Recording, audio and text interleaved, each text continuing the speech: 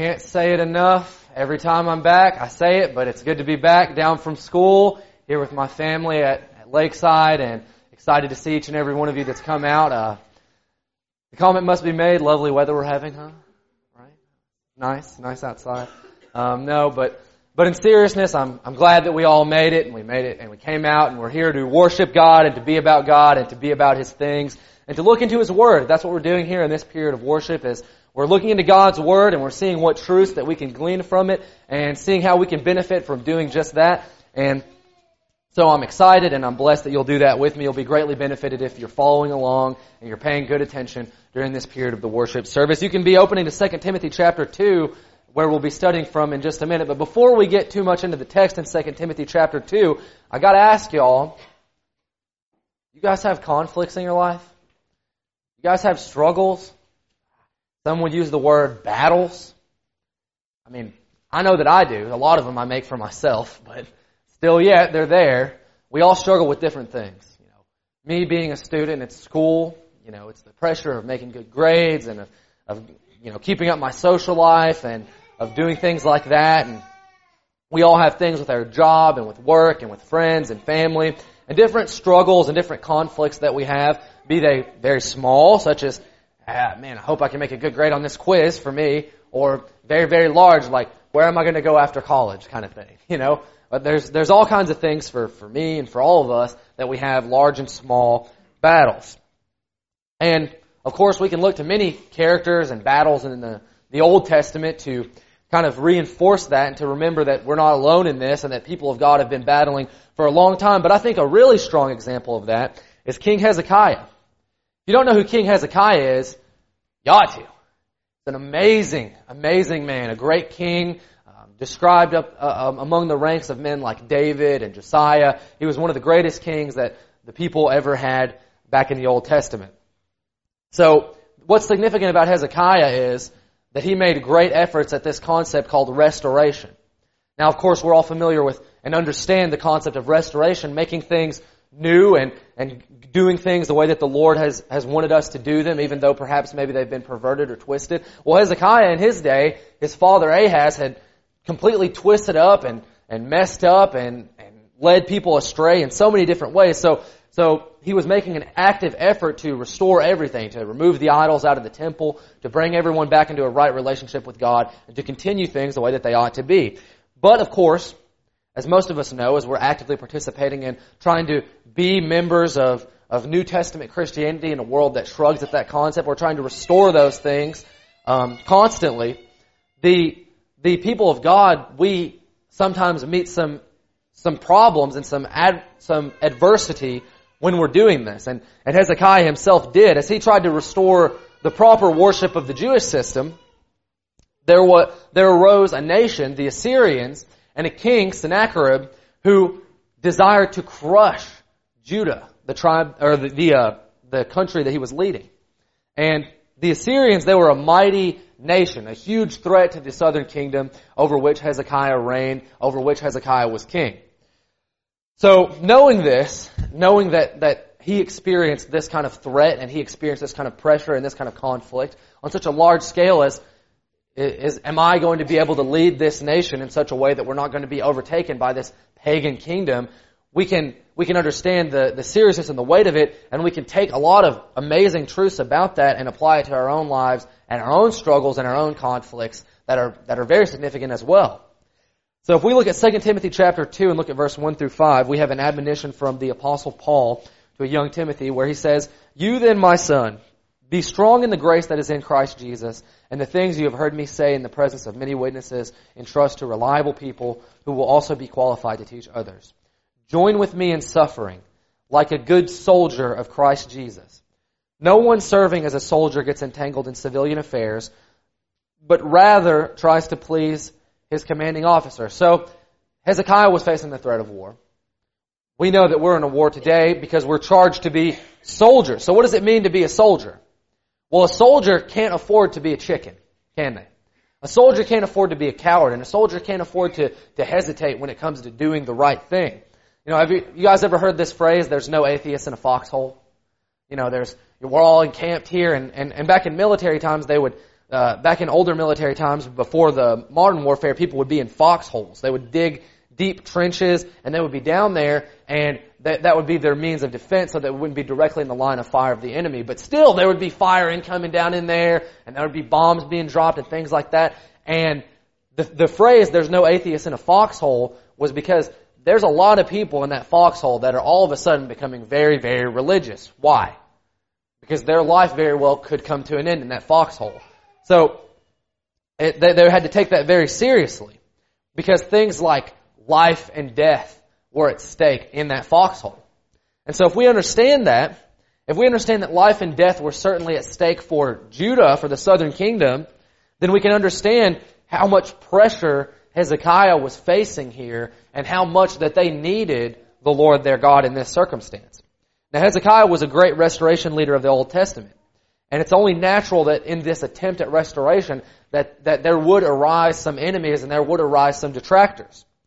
So knowing this, we as Christians, as we continue to restore the church that the New Testament talks about, and continue to actively restore our own hearts to do what God wants us to do, we have to take heed and know that there is going to be some adversity of our own. And as we examine this conflict from 700 years before our king came, roughly, let us look within ourselves to determine where our faith would stand in this time and how we think we might respond in a situation like this, and what we ought to do in order to become a person like Hezekiah. And Hezekiah was, again, if you don't know about him, he was a great, great man, talked very highly of in the Scripture. So you might be saying, you're comparing me to someone like this? Like a Hezekiah? Like a David? A giant of faith like Peter or Paul? Well, yes.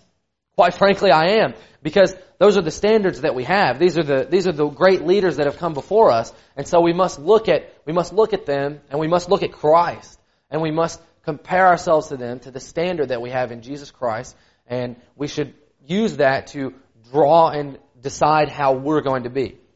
But before we get too much into the kind of person that Hezekiah was, we need to really understand what kind of nation Assyria was, I think, so that we can really understand the threat that they were facing and the pressure that they were facing. In 2 Chronicles chapter 32 and in verse 1, we can read a little bit about Sennacherib, their leader. 2 Chronicles chapter 32 and verse 1.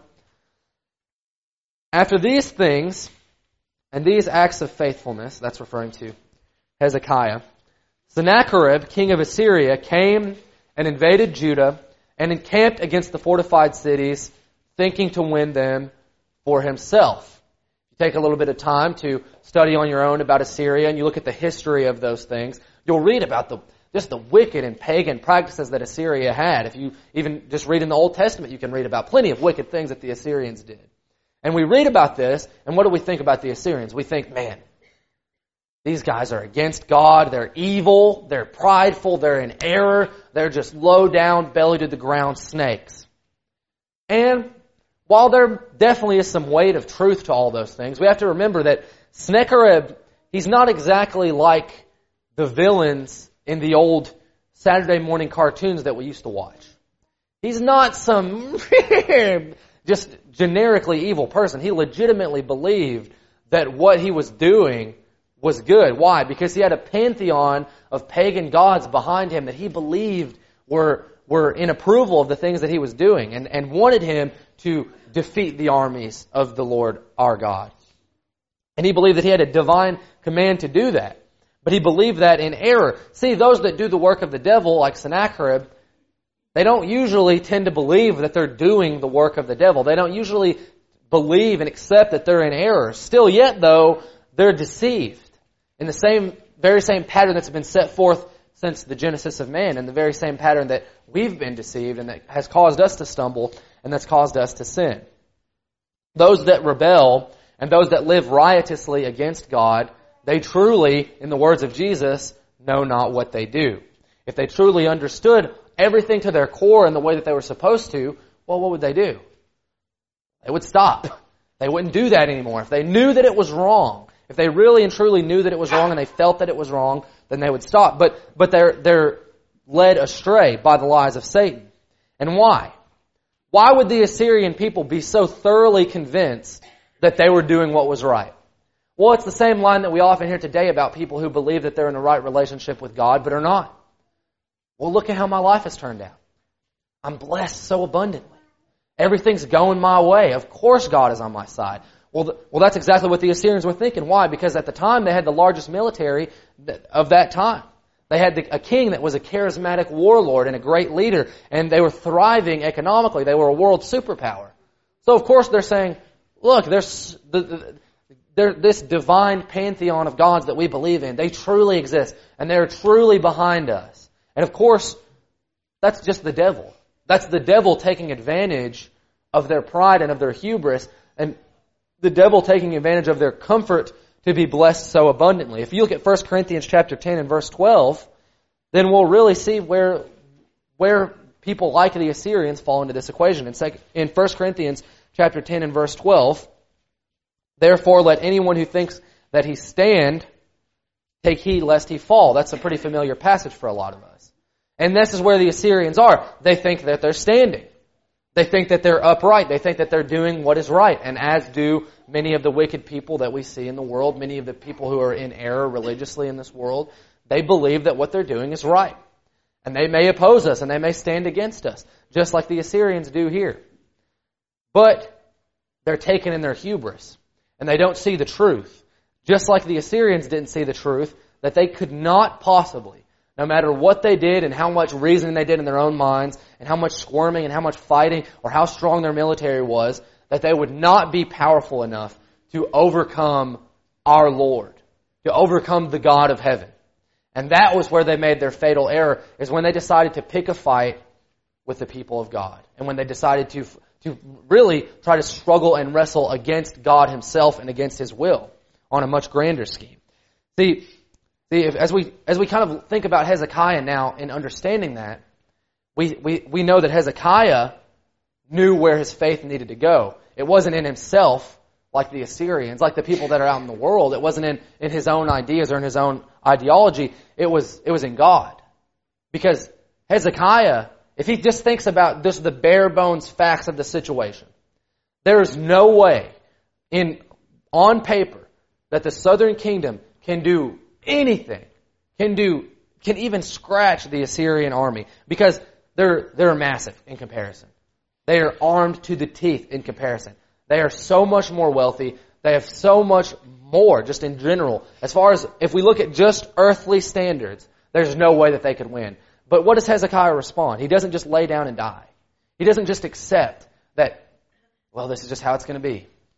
The Assyrians are too powerful. No. If we look at Hezekiah's perspective, and we kind of understand Hezekiah's reaction to this seemingly impossible challenge, we can understand how we're small, we're few compared to those that are out and those that are out in the world and that oppose the will of the Lord. Where the way is narrow. It's true. The church is not the majority in this society. Our home is not here on this earth. And we are outnumbered greatly. And it seems like this world is dominated by pagan and wicked ideas. And in many ways it is.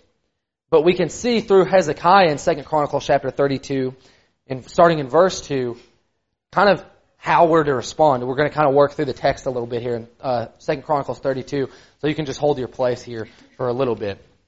So Hezekiah didn't just lay down and die. He was willing to fight for God. So when Hezekiah saw that Sennacherib had come and that he intended to wage war against Jerusalem, he consulted with his officials and military staff about blocking off the water from the springs outside the city, and they helped him. They gathered a large group of people who blocked all the springs and the stream that flowed through the land. Why should the kings of Assyria come and find plenty of water, they said.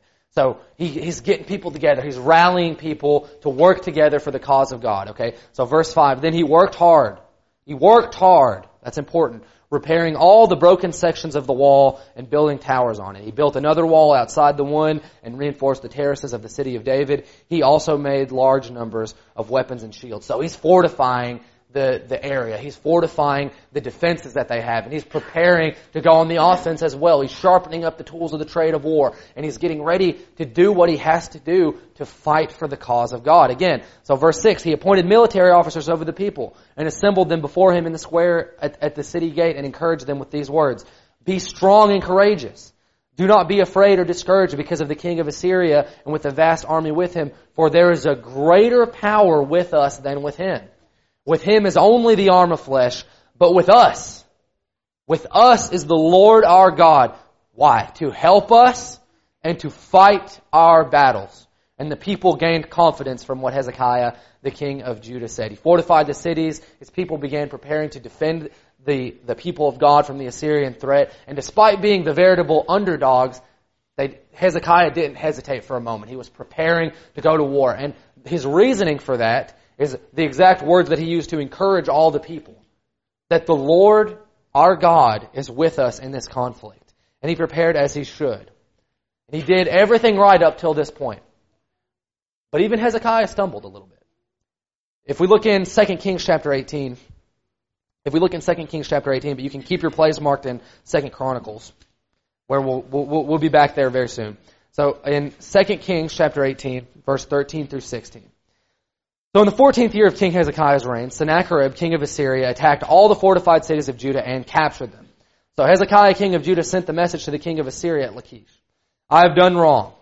Withdraw from me, and I will pay whatever you demand of me. The king of Assyria exacted from Hezekiah, king of Judah, 300 talents of silver and 30 talents of gold. So Hezekiah gave him all the silver that was found in the temple of the Lord and in the treasuries of the royal palace.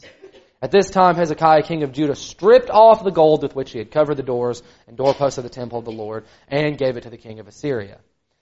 So Hezekiah made a bit of a blunder here. What does that tell me? Even some of the greats make blunders. You know, we had a VBS about David a long time ago. I think it feels like a long time ago to me. But we talked about how his sin was so great, but that was part of what made him who he is that he came back from that. And we kind of see that from Hezekiah as well here. But we see kind of the result of this act of submission to this pagan nation because of Hezekiah's sin down in verse 19 through 25 of the same passage as the field commander of the Assyrians kind of chides him. The field commander said to them, "Tell Hezekiah, this is what the great king, the king of Assyria, says. On what are you basing this confidence? You say you have the counsel and the might for war, but you speak only empty words. On whom are you depending that you rebel against me? Look, I know you are depending on Egypt, that splintered reed of a staff which pierces the hand of anyone who leans on it.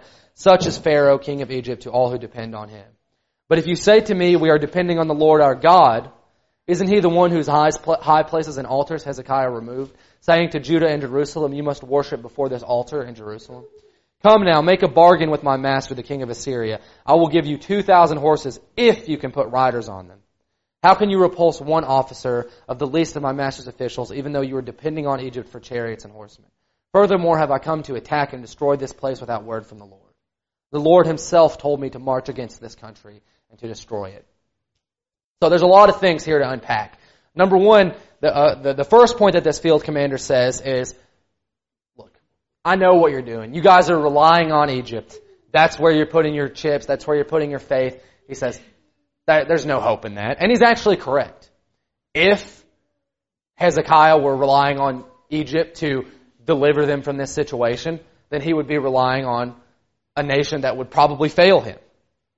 In verse 22, he says, if you're saying we depend on the Lord our God, then he's saying that they're hypocritical because they tore down the high places. Obviously, this field commander doesn't understand that those high places didn't even need to be there to begin with. And so then he offers them, finally, a bargain a kind of a sarcastic, tongue-in-cheek bargain, that if they can even have enough soldiers, they'll even give them horses to kind of handicap themselves, and they'll still beat them. So he's demoralizing, and at this point just adding insult to injury to the people of God. So Hezekiah, at this point, his back is against the wall, such to the point that the field commander is pointing out X, Y, and Z, why you have no hope, and he's laughing at him, not unlike the people of the world would laugh and chide at us about why our hope in Christ is incorrect or is wrong. And Hezekiah could be shaking in his boots right now. He could be picturing the hoofbeats of the Assyrian mounted chariots and horses, and hearing the sound of spears being sharpened on the horizon, and hearing the doldrums of war being banged, and just looking through his head and envisioning his very last moments and being captured by the Assyrians. He could be doing that. But instead, what does he do? We look in 2 Chronicles again in chapter 32. In 2 Chronicles chapter 32, we can see that though Hezekiah stumbled and he was shaken, and though that everything looked bleak and completely hopeless in this conflict, that he consulted Isaiah, the prophet of the Lord, and the text says that they spread the matter before the Lord in 2 Chronicles 2:32 and verse 20. King Hezekiah and the prophet Isaiah, son of Amos, cried out in prayer to heaven about this.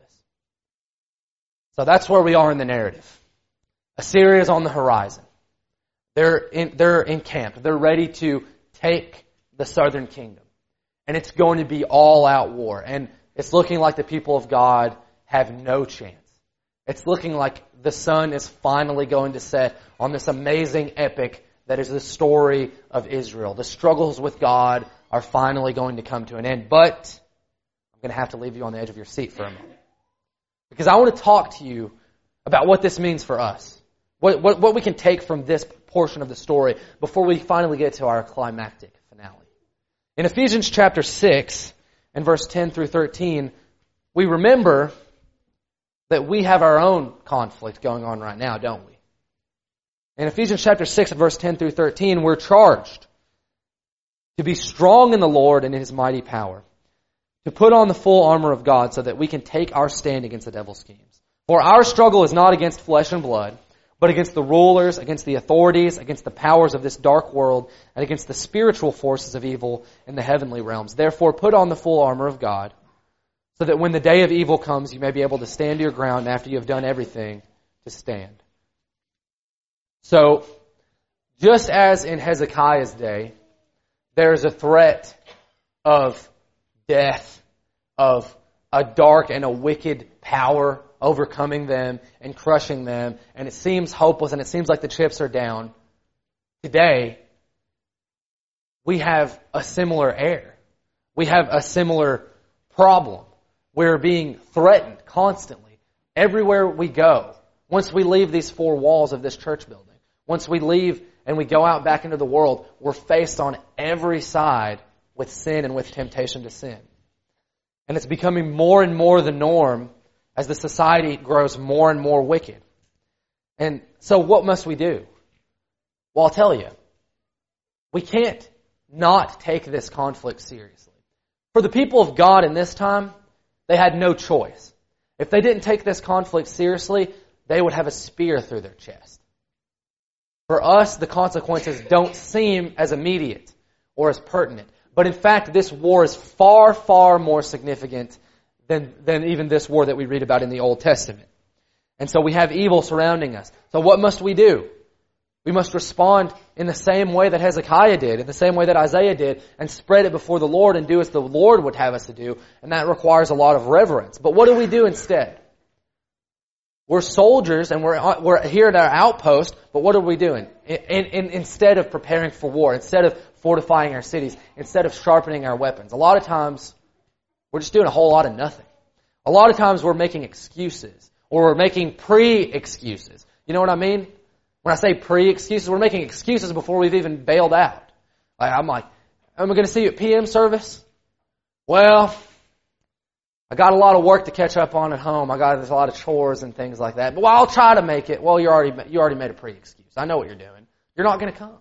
And I've seen that happen. And it hurts me to hear things like this. What else do we do? Well, we complain and we gossip. And man, I can't believe Brother so-and-so said that to me in the foyer. And I can't stand him. And no. And we give a weak and we give a half-hearted attempt at righteousness and at fighting this fight that is so serious that all this pettiness should be cast aside. It shouldn't even be an afterthought. We should yell to heaven. We should cry out to heaven like Hezekiah and like Isaiah did. But instead, my fear is that sometimes we give a weak and we give a half-hearted whisper to heaven. And we can't do that. Because if we look at our opposition and we spread before the Lord just as Hezekiah did, we will see the seriousness of this conflict. As we read earlier, our enemy is not a physical entity.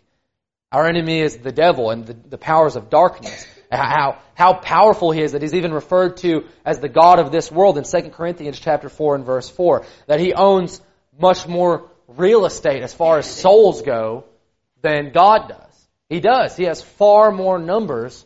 If we had a chart of how many people are under the power of Satan versus how many people are saved by the blood of Christ, we would see that the devil has much more real estate as far as souls go than God. That he's repeatedly and broken down and manipulated mankind with the same pattern of deception that he used in the garden and the same pattern that he uses again and again, and that he's even more present and even more wicked today than he was in the time of the Assyrians. So in the face of this threat, to whom shall we go? Who shall we look to for leadership? No doubt at this time in 2 Kings chapter 18, no doubt the Jewish people looked physically to Hezekiah as they were mocked by the Assyrian representatives here in 2 Kings chapter 18 and verse 31 through 35. As the continuation of that verbal assault that we read about earlier where the field commander was just ripping on Hezekiah and just insulting him, as we read about how they kind of responded to that. He's in verse 31. Do not listen to Hezekiah. This is the field commander again. This is what the king of Assyria says. Make peace with me and come out to me. Then each of you will eat fruit from your own vine and fig tree and drink water from your own cistern until I come and take you to a land like your own. A land of grain and new wine, a land of bread and vineyards, a land of olive trees and honey. Choose life and not death. Do not listen to Hezekiah, for he is misleading you when he says the Lord will deliver us. Has the God of any nation ever delivered his hand from the king of Assyria? Where are the gods of Hamath and Arpad? Where are the gods of Sepharvaim, Hena and Ivah? Have they rescued Samaria from my hand? Who of all the gods of these countries has been able to save his land from me? How then can the Lord deliver Jerusalem from my hand? He says, do not listen to your king. I will deliver you. We will give you the out. We'll give you a better deal. And in the same way, that's exactly what the devil's telling us now. Do not listen to your king. Do not listen to the instruction and the admonition of the Lord. You can relax. You can do your own thing. You don't have to feel responsible. You don't have to feel tethered to this word. That's what we're told by Satan. But in 2 Kings chapter 18 and verse 5, Hezekiah is described as a king like none other before him. That's how he's described. Just like in the beginning of this lesson, I told you Hezekiah is a great guy. He's really strong.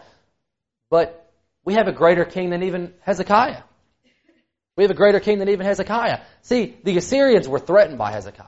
Of course they were threatened by Hezekiah. They knew he was a strong leader, and that's why they're saying this. Do not listen to him, because they know if they do listen to him, then they've got a shot. And in the same way, Satan knows that if we'll just heed the word of our king, then we've got a shot. That our king is greater than Hezekiah. That Jesus Christ is the King of all kings and the Lord of all lords. And praise be to God, because we couldn't stand a chance in this war without the great and the mighty sovereign ruler that is Jesus Christ our Lord, that we give command over every aspect of our lives in obedient faith. He is the King who on the cross could have called down 10,000 angels to obliterate the entire earth, but instead showed divine mercy in giving up all the glory and all the blessings of being in heaven and sitting at the right hand of God in order to teach us and to show us that we have a shot in this fight. That we have a chance. The chips aren't all the way down and the sun hasn't set on this war. And praise be to God, because we couldn't stand a chance without Jesus. The people of God responded to the threats of the Assyrian representatives in verse 36 with silence, as their king had commanded. That's what the text tells us. They responded as their king had commanded in verse 36. And now our King Jesus has commanded us to believe in Him. And what does that mean, to believe in Jesus? Well, it doesn't just mean, I think Jesus was a man. No, it means doing Matthew 16:24. It means picking up the cross, denying ourselves, and following after Him. Even if the odds seem impossible, even if the cost feels like it's too great, even when it's uncomfortable, even when it seems like I can't do this, Jesus has told me that I've got a shot, and it's not over till the fat lady sings. Hezekiah understood this principle even before Paul wrote about it, even before we had all these admonitions in the New Testament, even before we read about how that God gives the increase in Corinthians. Even as we know that there's a universal truth, that God is with us and that God's fighting beside us. In 2 Chronicles chapter 32 and verse 21, we know that the Lord's going to intervene in all of our conflicts. Let's read in 2 Chronicles chapter 32 and verse 21. The Lord sent an angel in 2 Chronicles chapter 32 in verse 21. What did the Lord do? In this impossible situation, the Lord sent an angel who annihilated all the fighting men and the commanders and officers in the camp of the Assyrian king. So he withdrew to his own land in disgrace. And when he went into the temple of his God, some of his sons, his own flesh and blood, cut him down with the sword. How? Who would have saw this coming? The southern kingdom are in distress. They're being mocked openly by this nation that's just a big bully in society. And they're looking down the barrel of a gun, so to speak. But how do they respond? They respond as their king had commanded them. And what happens? God does what God does, and God makes impossible odds. God makes something that's completely impossible seem possible, and He grants the victory to His people, even if we're outnumbered, even if it looks hopeless, even if it's so dark and so grim. He will do what He does. He will redeem and He will deliver and He will lead His people. He sent an angel that wiped out 185,000 soldiers. If you look at the secular history of this, it's so faith-building because there are accounts of this camp of 185,000 some soldiers randomly just all falling ill from a disease, all of them, in one night. That wasn't random. That was the Lord. And as much as the secular world tries to deny it, that is what happened. God took them out. Why? Because He protects and He delivers His people. When Hezekiah stepped out in faith, when he and Isaiah spread the matter before the Lord, He gave the increase and He helped them and He delivered them. So what do we think? What do we think that the worst is going to come to us when we suffer for righteousness, when we put ourselves out on the line? When we say, you know what? I am going to get up before everybody and I'm going to help with the Lord's Supper. I'm going to go out and I'm going to knock on somebody's door. I'm going to say hi to one of my friends and I'm going to say, hey, can we just talk about spiritual things? What's the worst that's going to happen to us? Is it even comparable to the fates that the people of God were looking at when the Assyrians were about to knock down their door and literally eviscerate them and decapitate them and enslave them? By no means. So what do we have to fear? We have nothing to fear. We have the charge to be soldiers in this war and to do as the King has commanded us. People's very souls, and I can't emphasize this enough, people's very souls hang in the battle in this war. It's not just physical. It's not just flesh and blood. It's so much greater. If we look again in Ephesians chapter 6, we can read that this is a war that's beyond flesh, that we have this charge to go out, to teach, to make disciples, to be an example, and to shine brighter than we ever did. And why? Because we're here to restore the order of the Church of Jesus Christ, and to be that, and to be Christians, and to constantly be restoring ourselves and our own hearts, because that's where it all begins. If you look with me. Verse 14, Ephesians chapter 6. Stand firm then, with the belt of truth buckled around your waist, with the breastplate of righteousness in place, and with your feet fitted with the readiness that comes from the gospel of peace. In addition to all this, take up the shield of faith, with which you can extinguish all the flaming arrows of the evil one. Take the helmet of salvation and the sword of the Spirit, which is the Word of God. We have the Word of God on our side. We have the Lord on our side. There's no temptation or no trial that can defeat and that can obliterate the cause of Christ. This church, this kingdom is going to stand until the very last. And you can bet on that. And when you do that, and the more bet you place on that, the more you give to that, the more you're going to be eager to fight, the more effort you're going to give, and the more you're going to want to obey. Because we have an earnest love for God. We have that. So why don't you stand firm then?